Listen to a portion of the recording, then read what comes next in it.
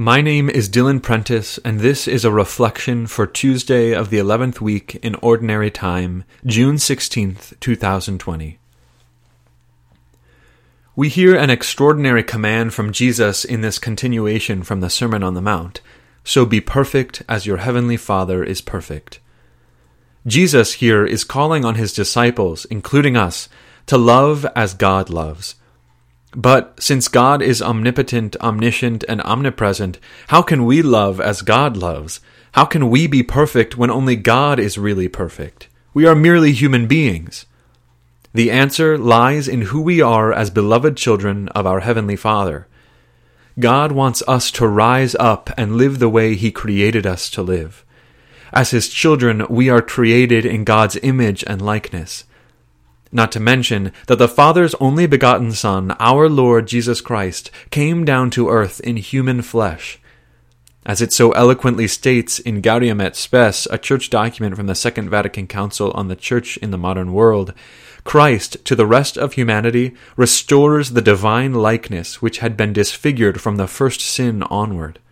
In fact, the document continues, human nature has been raised up to a divine dignity in our respect. So, this command that seemed so impossible, to be perfect like God, is really in our nature, in our very being.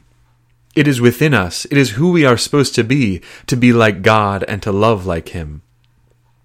A well-known quote by St. Augustine in his Confessions confirms this.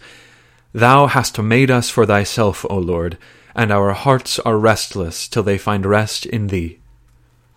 Our Lord has made us for His glory and out of His love. By doing so, and by sending His Son to die for our sins on the cross and open up the way for eternal salvation, we are capable of being perfect as our Heavenly Father is perfect. To live out who we truly are, we can love Christ in others, we can love our enemies and pray for them. So what does this practically look like for most of us today? Well, maybe there is an irritating coworker or neighbor in your life. Perhaps God is calling you to become friends with that person. Maybe there is a bully in your workplace or school. Perhaps God is calling you to love and pray for that person intentionally every day.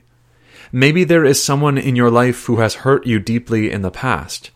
Perhaps God is calling you to forgive that person and continue on the path of healing. In whatever way the Holy Spirit guides us, we must live confidently the people that we are, beloved sons and daughters of God. By doing so, we glorify God, and we become who He has meant for us to become, which is perfect in His eyes.